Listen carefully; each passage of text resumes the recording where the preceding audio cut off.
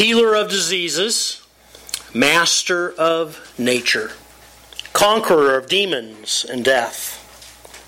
Jesus not only preached the kingdom of God in words, but he demonstrated it in power through his miraculous works. Last Sunday we began a new series, The Miracles of Jesus, an in-depth look at 8 of Jesus' miracles that will open our eyes to their impact on the lives of those he touched, what they reveal about God's heart, and their significance to us today. Now, the 4 Gospels record 34 different miracles of Jesus. In truth, however, these 34 miracles are not the only miracles that Jesus performed. John 20, verse 30 tells us Jesus performed many other signs in the presence of his disciples, which are not recorded in this book. So what is a miracle? For the purpose of this lesson series, we've defined it this way. A miracle happens when God, who is continuously active in the world, breaks with his usual pattern and does something extraordinary and supernatural. So why miracles? What's the purpose of miracles? In our first lesson, Water into Wine, last Sunday, we read John 2 and verse 11. What Jesus did here in Cana of Galilee was the first of the signs through which he revealed his glory, and his disciples believed in him. And so over and over again, throughout the Gospels, it reminds us that the purpose of the miracles of Jesus was to reveal his glory to us, and that we might believe in him.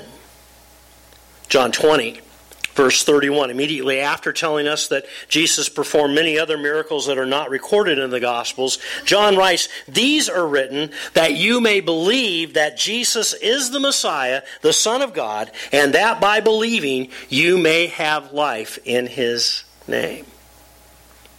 So why miracles? If I could sum it up in a single sentence, I would say the purpose of miracles is this. Jesus' works authenticate Jesus' words.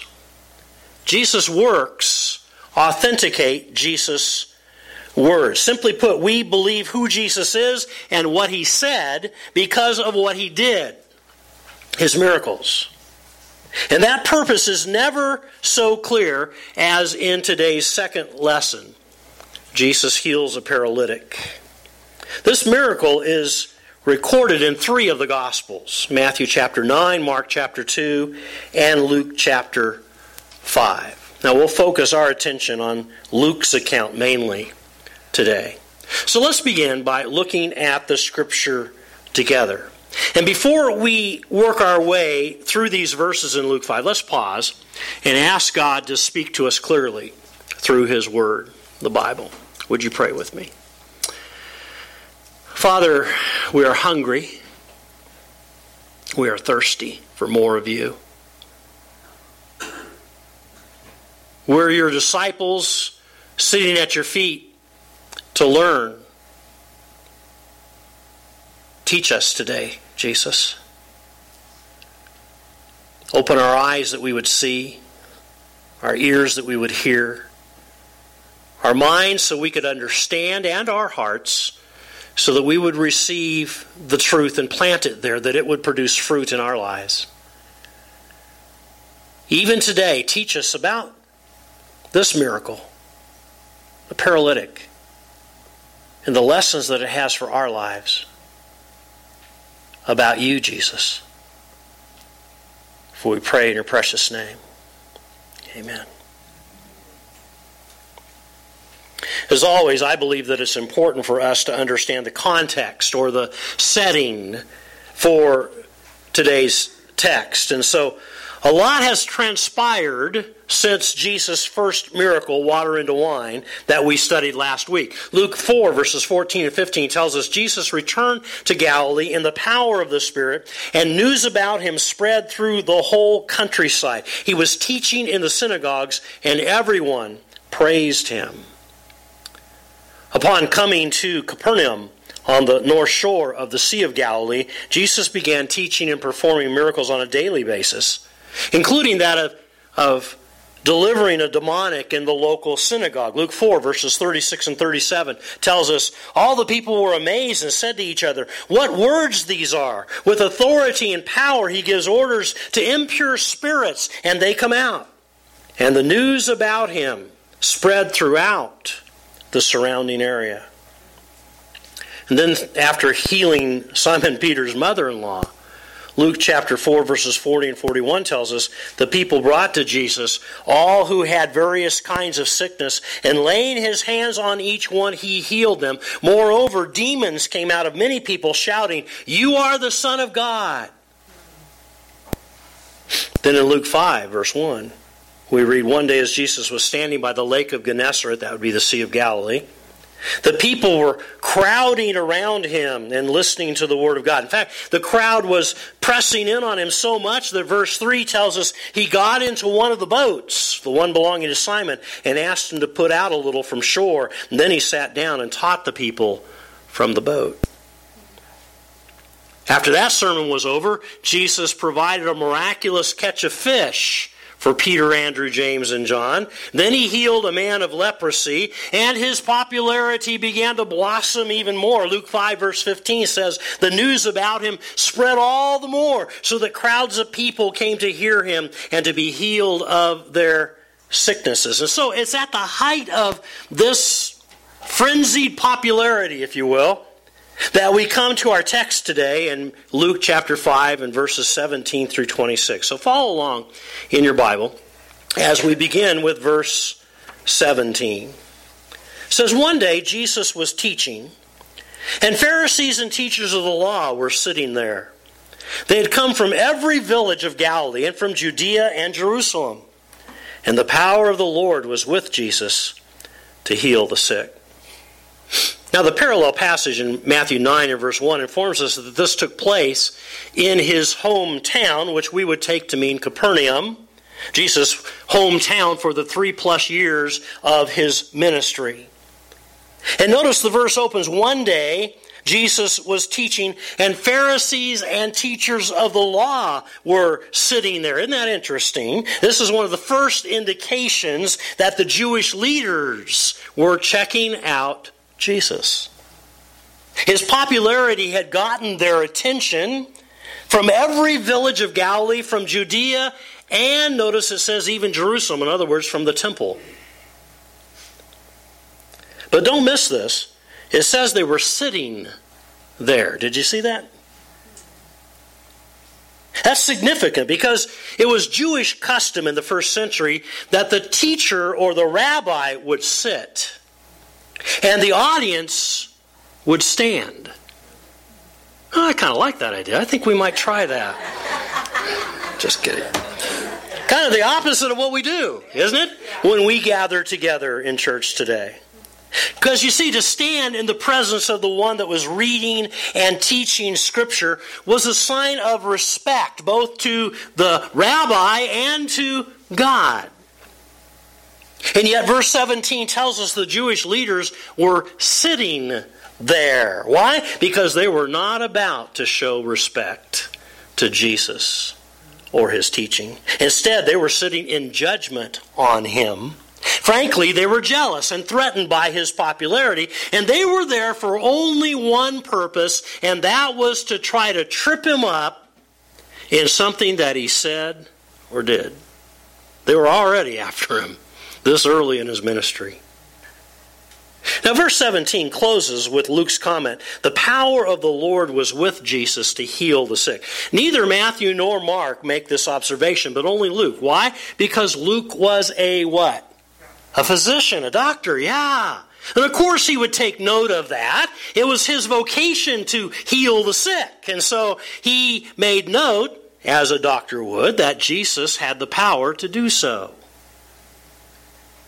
Let's continue with the text. Verses 18 and 19. Look at them with me.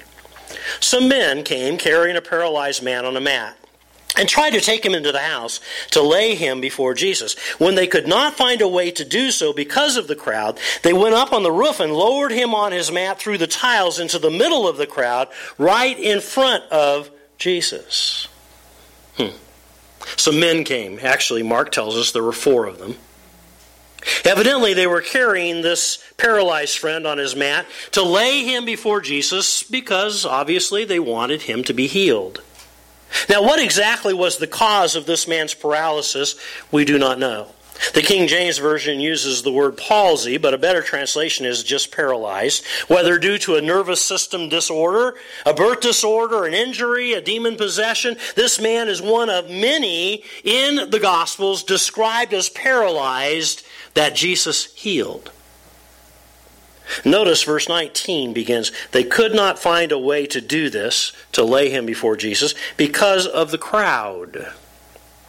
Now Mark 2 and verse 2 describes the situation this way. They gathered in such large numbers that there was no room left, not even outside the door. So get the picture here. It was a huge overflowing crowd of both religious leaders and other curious Jews, and there was no way for these men to get their paralyzed friend to Jesus. But they didn't give up. They went up on the roof and lowered him on his mat through the tiles into the middle of the crowd right in front of Jesus. You see, first century homes in Israel often had an outside stairs or ladder leading up to a flat roof. And it was on the flat roof that many people sought refuge, their quiet time, if you will. You might recall that it was while he was praying up on its roof that Peter received his vision in Acts chapter 10 to go to the house of Cornelius to preach the gospel to the Gentiles for the first time. It was a very common practice to be up on the roof. Roofs were often constructed of cross beams with a thick thatch of mud and straw and then covered by clay tiles so that the water would run off. Mark 2 and verse 4 explains a little more detail. It says they made an opening in the roof above Jesus by digging through it and then lowered the mat the man was lying on. And their persistence pays off. Look at verses 20 and 21. When Jesus saw their faith, he said, "Friend, your sins are forgiven." The Pharisees and teachers of the law began thinking to themselves, "Who is this fellow who speaks blasphemy? Who can forgive sins but God alone?" Notice it says in verse 20, when Jesus saw their faith. That's the faith, by the way, of the four men. Did you catch that? Not the paralytic yet. It was the four men. Their faith was clearly seen by their actions. But Jesus now turns his attention to the paralytic and he says, notice, "Friend." Don't miss that. It's a term of endearment. "Friend, your sins are forgiven." Matthew and Mark use the word son. "Son, your sins are forgiven." I think that's significant. Your sins are forgiven. Jesus' first and primary response was for the spiritual well-being of this paralyzed man, above and beyond his physical well-being. Well, of course. What good would it have done to heal this man physically, to get him up on his feet and well in body, if he wasn't healed spiritually and well in soul? Matthew 16 and verse 26, Jesus put it this way. "What good will it be for someone to gain the whole world, yet forfeit his soul? Or what can anyone give in exchange for their soul?" See, that's first and primary. Jesus' concern was for this man's complete wholeness, body, soul, and spirit. We'll come back to that in just a bit. The Jewish leaders, however, were outraged. "Who is this fellow who speaks blasphemy? Who can forgive sins but God alone?" Folks, that is exactly the point. Don't miss it. Jesus is clearly proclaiming himself to be God here. You see, there's only two possible conclusions that we can draw. Number one, Jesus is blaspheming and does not have the authority to forgive sin. Or Jesus is God and does have the authority to forgive sin. It's one or the other. So which is it? How can we know for sure? Well, let's keep reading. Verses 22 through 25. Jesus knew what they were thinking and asked, "Why are you thinking these things in your hearts? Which is easier, to say your sins are forgiven or to say get up and walk? But I want you to know that the Son of Man has authority on earth to forgive sins." So he said to the paralyzed man, "I tell you, get up, take your mat, and go home." Immediately he stood up in front of them, took what he'd been lying on, and went home, praising God. Notice verse 22 begins, Jesus knew what they were thinking. Don't miss that. They never said this accusation out loud, you realize. Verse 21 says the Pharisees and teachers of the law began thinking to themselves. They were only thinking this in their mind. So, you need proof that Jesus is God, do you? Well, here it is, right here. Jesus read their thoughts. Only God can read people's hearts and minds. Jesus, it says in verse 22, knew what they were thinking. But that went right over their heads. So let's answer Jesus' question in verse 23. Which is easier, to say your sins are forgiven or to say get up and walk? Yeah, the answer is your sins are forgiven. If you haven't figured that out yet. Why is that easier? Because forgiveness is a private transaction between an individual and God. I mean, how can you prove or disprove it outwardly? It's much easier to say your sins are forgiven, but to say get up and walk requires immediate proof. It must be backed up by action. Everybody's going to know beyond a shadow of a doubt if this paralyzed man can walk or not. Everyone will know whether Jesus has the authority to heal this man's paralysis or not. And ultimately, this miracle will prove that what is seen, the physical healing, also proves what is not seen, the spiritual healing. Does that make sense? So in verse 24, Jesus prefaces his miracle with these words, I want you to know that the Son of Man has authority on earth to forgive sins. And he backs up that claim by telling the paralyzed man to get up, take your mat, and go home. And immediately, don't miss that word, immediately he stood up in front of them, took what he'd been lying on, and went home praising God. Point proven. Which brings us to verse 26. Everyone was amazed and gave praise to God. They were filled with awe and said, we have seen remarkable things today. Matthew 9 verse 8 records the crowd's response this way. When the crowd saw this, they were filled with awe and they praised God who had given such authority to man. Mark 2 verse 12 puts it this way. This amazed everyone, and they praised God, saying, we have never seen anything like this. So much so that it silenced the Jewish leaders, well, temporarily, as we know. I mean, how could they dispute this miracle? Again, Jesus' works authenticate Jesus' words. In this case, Jesus' work, get up, take your mat and go home, validates Jesus' word, your sins are forgiven. Well, let's look at the Scripture. Now, what lessons can we learn from our study together? Jesus heals this paralytic. And as I studied this text this last week, there were many truths and principles that stood out to me in the story of this miracle. I actually thought about taking the time to draw a life application from each of the characters in this story. I think we could do that. The four friends, the paralytic, Jesus, the Jewish leaders, the crowd. Oh, and what about the homeowner? Do you ever think about him? Kind of the silent guy in this whole story. He had his roof ripped up. Yeah. He must have had something to say. But time doesn't allow us to do all that, so we're just going to keep it pretty simple. First, we're going to learn from the four friends, and then we're going to learn from Jesus himself. Two lessons then. Number one, I see here a lesson from the friends about faithfulness.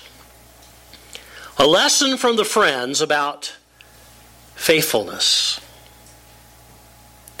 I must come back once again to the beginning of verse 20. When Jesus saw their faith. I think the key word here is saw. When Jesus saw their faith. Because you see, faithfulness is always visible.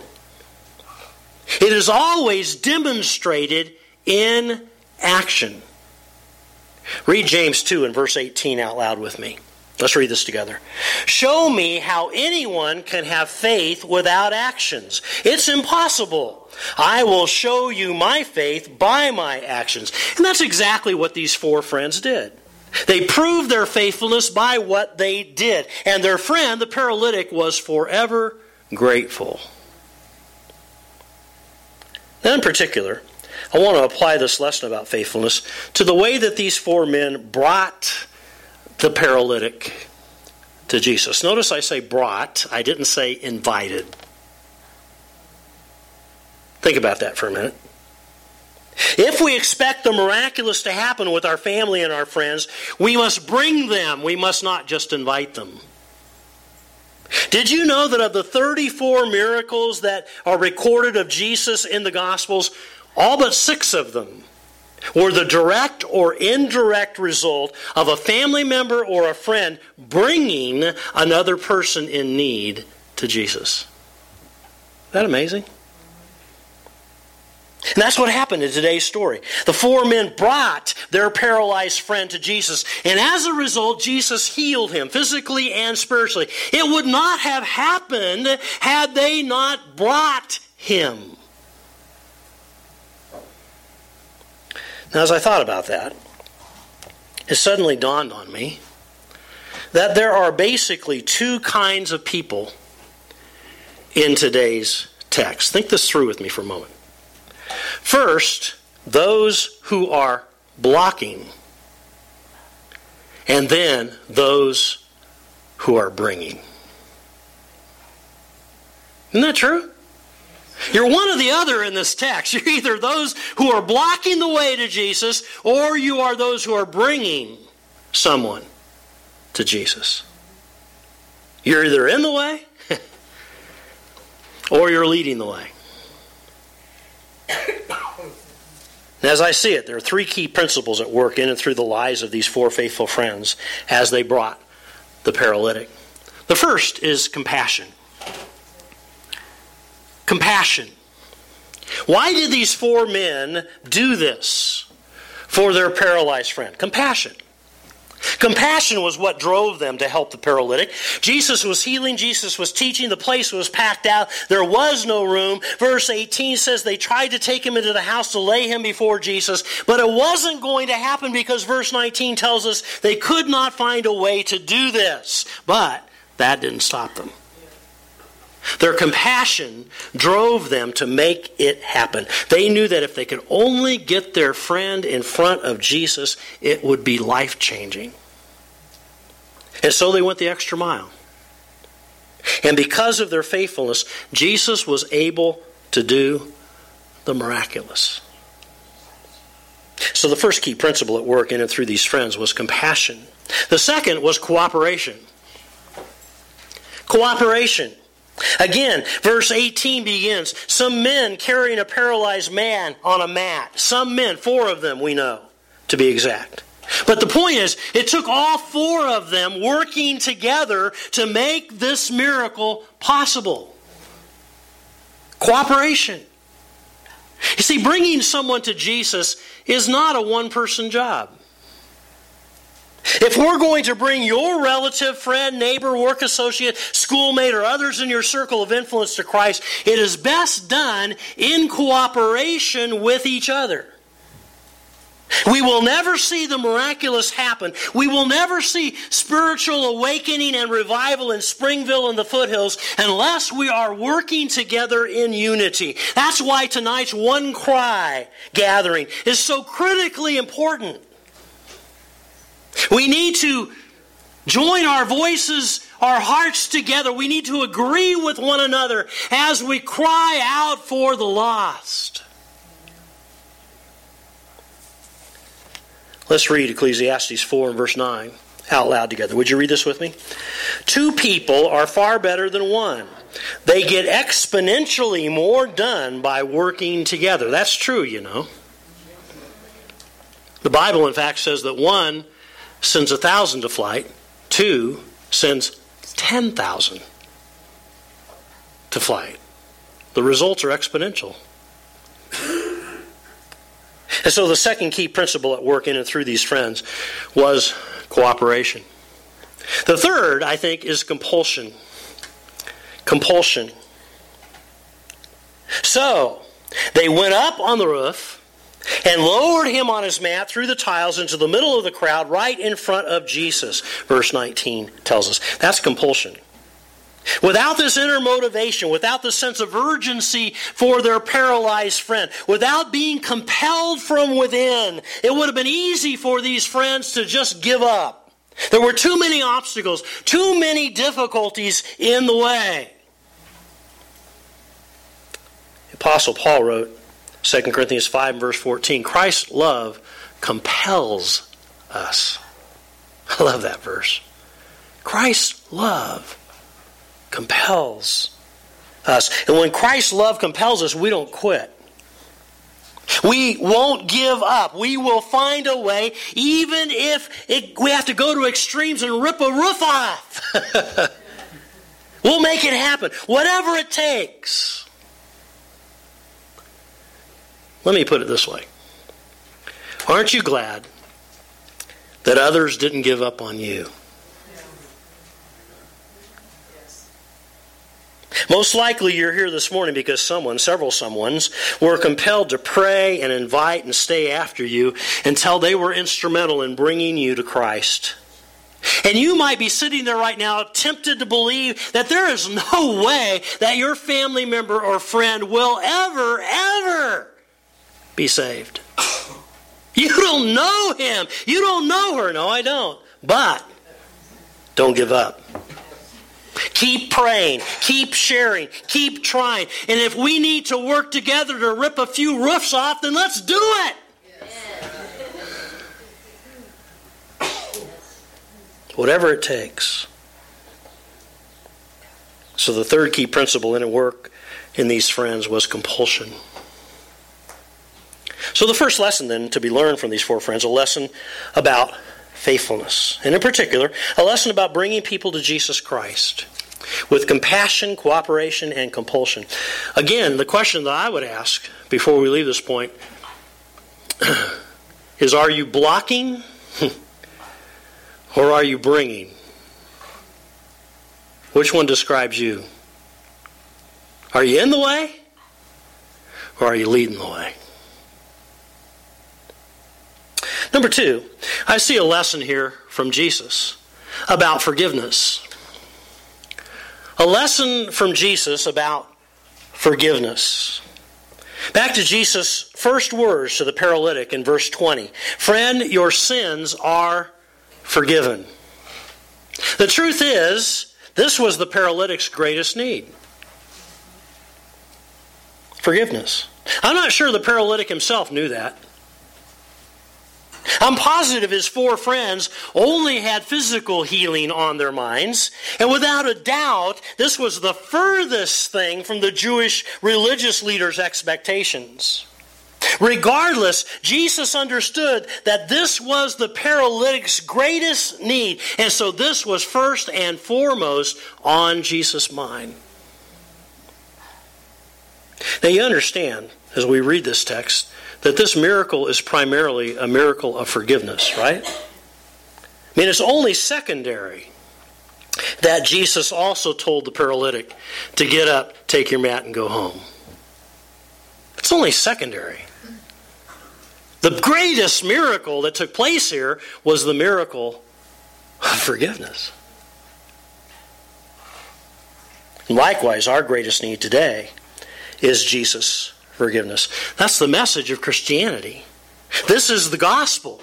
The good news, forgiveness. This is the heart and the core of the message of the early church. Just look at these scriptures in the book of Acts. Acts 2, verse 38. Repent and be baptized, every one of you, in the name of Jesus Christ for the forgiveness of your sins. Acts 10, verse 43. Everyone who believes in him receives forgiveness of sins through his name. Acts 13, 38. I want you to know that through Jesus, the forgiveness of sins is proclaimed to you. Acts 26, verse 18. Open their eyes and turn them from darkness to light, from the power of Satan to God, so that they may receive forgiveness of sins. Forgiveness of sins. Forgiveness of sins. I realize that talking about humankind's need for forgiveness is not the most popular topic in some churches today. To speak of God's judgment and wrath, to teach about hell and eternal damnation, is considered old-fashioned, taboo. So I heard a pastor just recently say, it's not seeker-friendly. And too often, the message being proclaimed today is one of easy believism. It's all about God's love and mercy and grace. It's all about happiness and fulfillment. It's all about what's in it for me. Prosperity and health. Reminds me of Paul's warning in 2 Timothy 4 and verses 3 and 4. Let's read this one out loud together. For the time will come when people will not put up with sound doctrine. Instead, to suit their own desires, they will gather around them a great number of teachers to say what their itching ears want to hear. They will turn their ears away from the truth and turn aside to myths. And that's why much preaching and teaching today is so watered down, so me-centered. It's all about making people feel good. To renounce and rebuke sin, to confront someone with their need for confession and repentance, to proclaim that Jesus is the one and the only way to salvation, to tell someone that without Jesus they are bound for eternity, condemned to hell. Well, somehow we've gotten the impression that's not what people need to hear. And so we avoid discussing people's need for forgiveness. It's okay to talk about sin.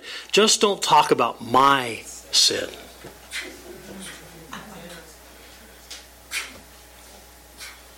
Not so at Springville Church of the Nazarene.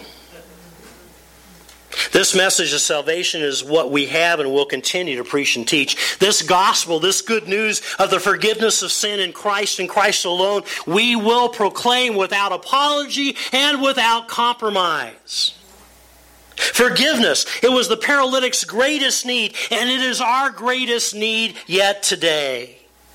And if you have not received Jesus' forgiveness, if you have not allowed Jesus to personally and individually speak over your life, friends, your sins are forgiven. You need to embrace Him as the forgiver and the leader of your life today. Right now. Not tomorrow. This is the moment. So I want you just to bow your head with me, would you? Like every head bowed and every eye closed. And if you need to receive the forgiveness that Jesus offers in your life today, I just want you to pray this prayer after me. Just repeat these words. Jesus, I am a sinner. I need your forgiveness.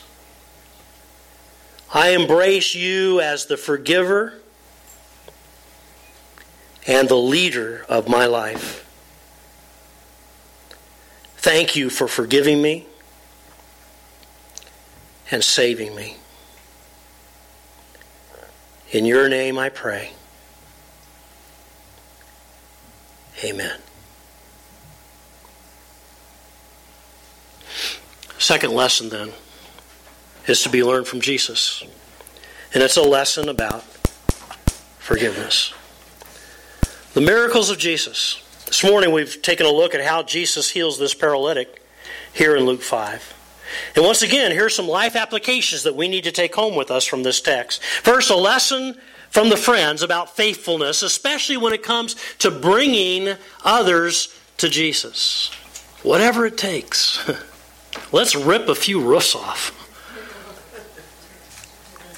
And second, a lesson from Jesus about forgiveness. Our greatest need. Let's pray. Dear Lord, thank you for teaching us again this morning from your word, making it come to life. I pray, dear God, for this lesson to sink in, and that these two lessons actually that we've drawn from this text would just be impressed upon our hearts and become a part of who we are. First of all, that we would have that same sense of urgency, the same compassion and cooperation and compulsion that these friends had to bring their friend to Jesus. May we see our family and friends that same way and do whatever it takes to bring them to you. Their eternity is at stake.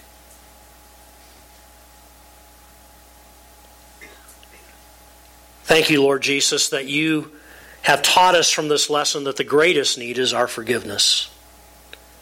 And we will preach and teach and proclaim that message in our lives every day and from this church clearly and without compromise or apology. So I pray for anyone who may have prayed that prayer for the very first time today, that they would know that you are now the forgiver and leader of their lives. Thank you for your salvation that is in you and you alone.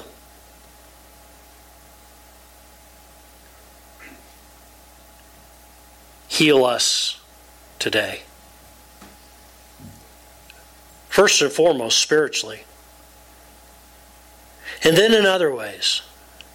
Whatever touch we need from you, we're open to that today. As we lay ourselves before you, speak over us and do for us whatever is needed in this moment, we pray. In the powerful and mighty name of Jesus.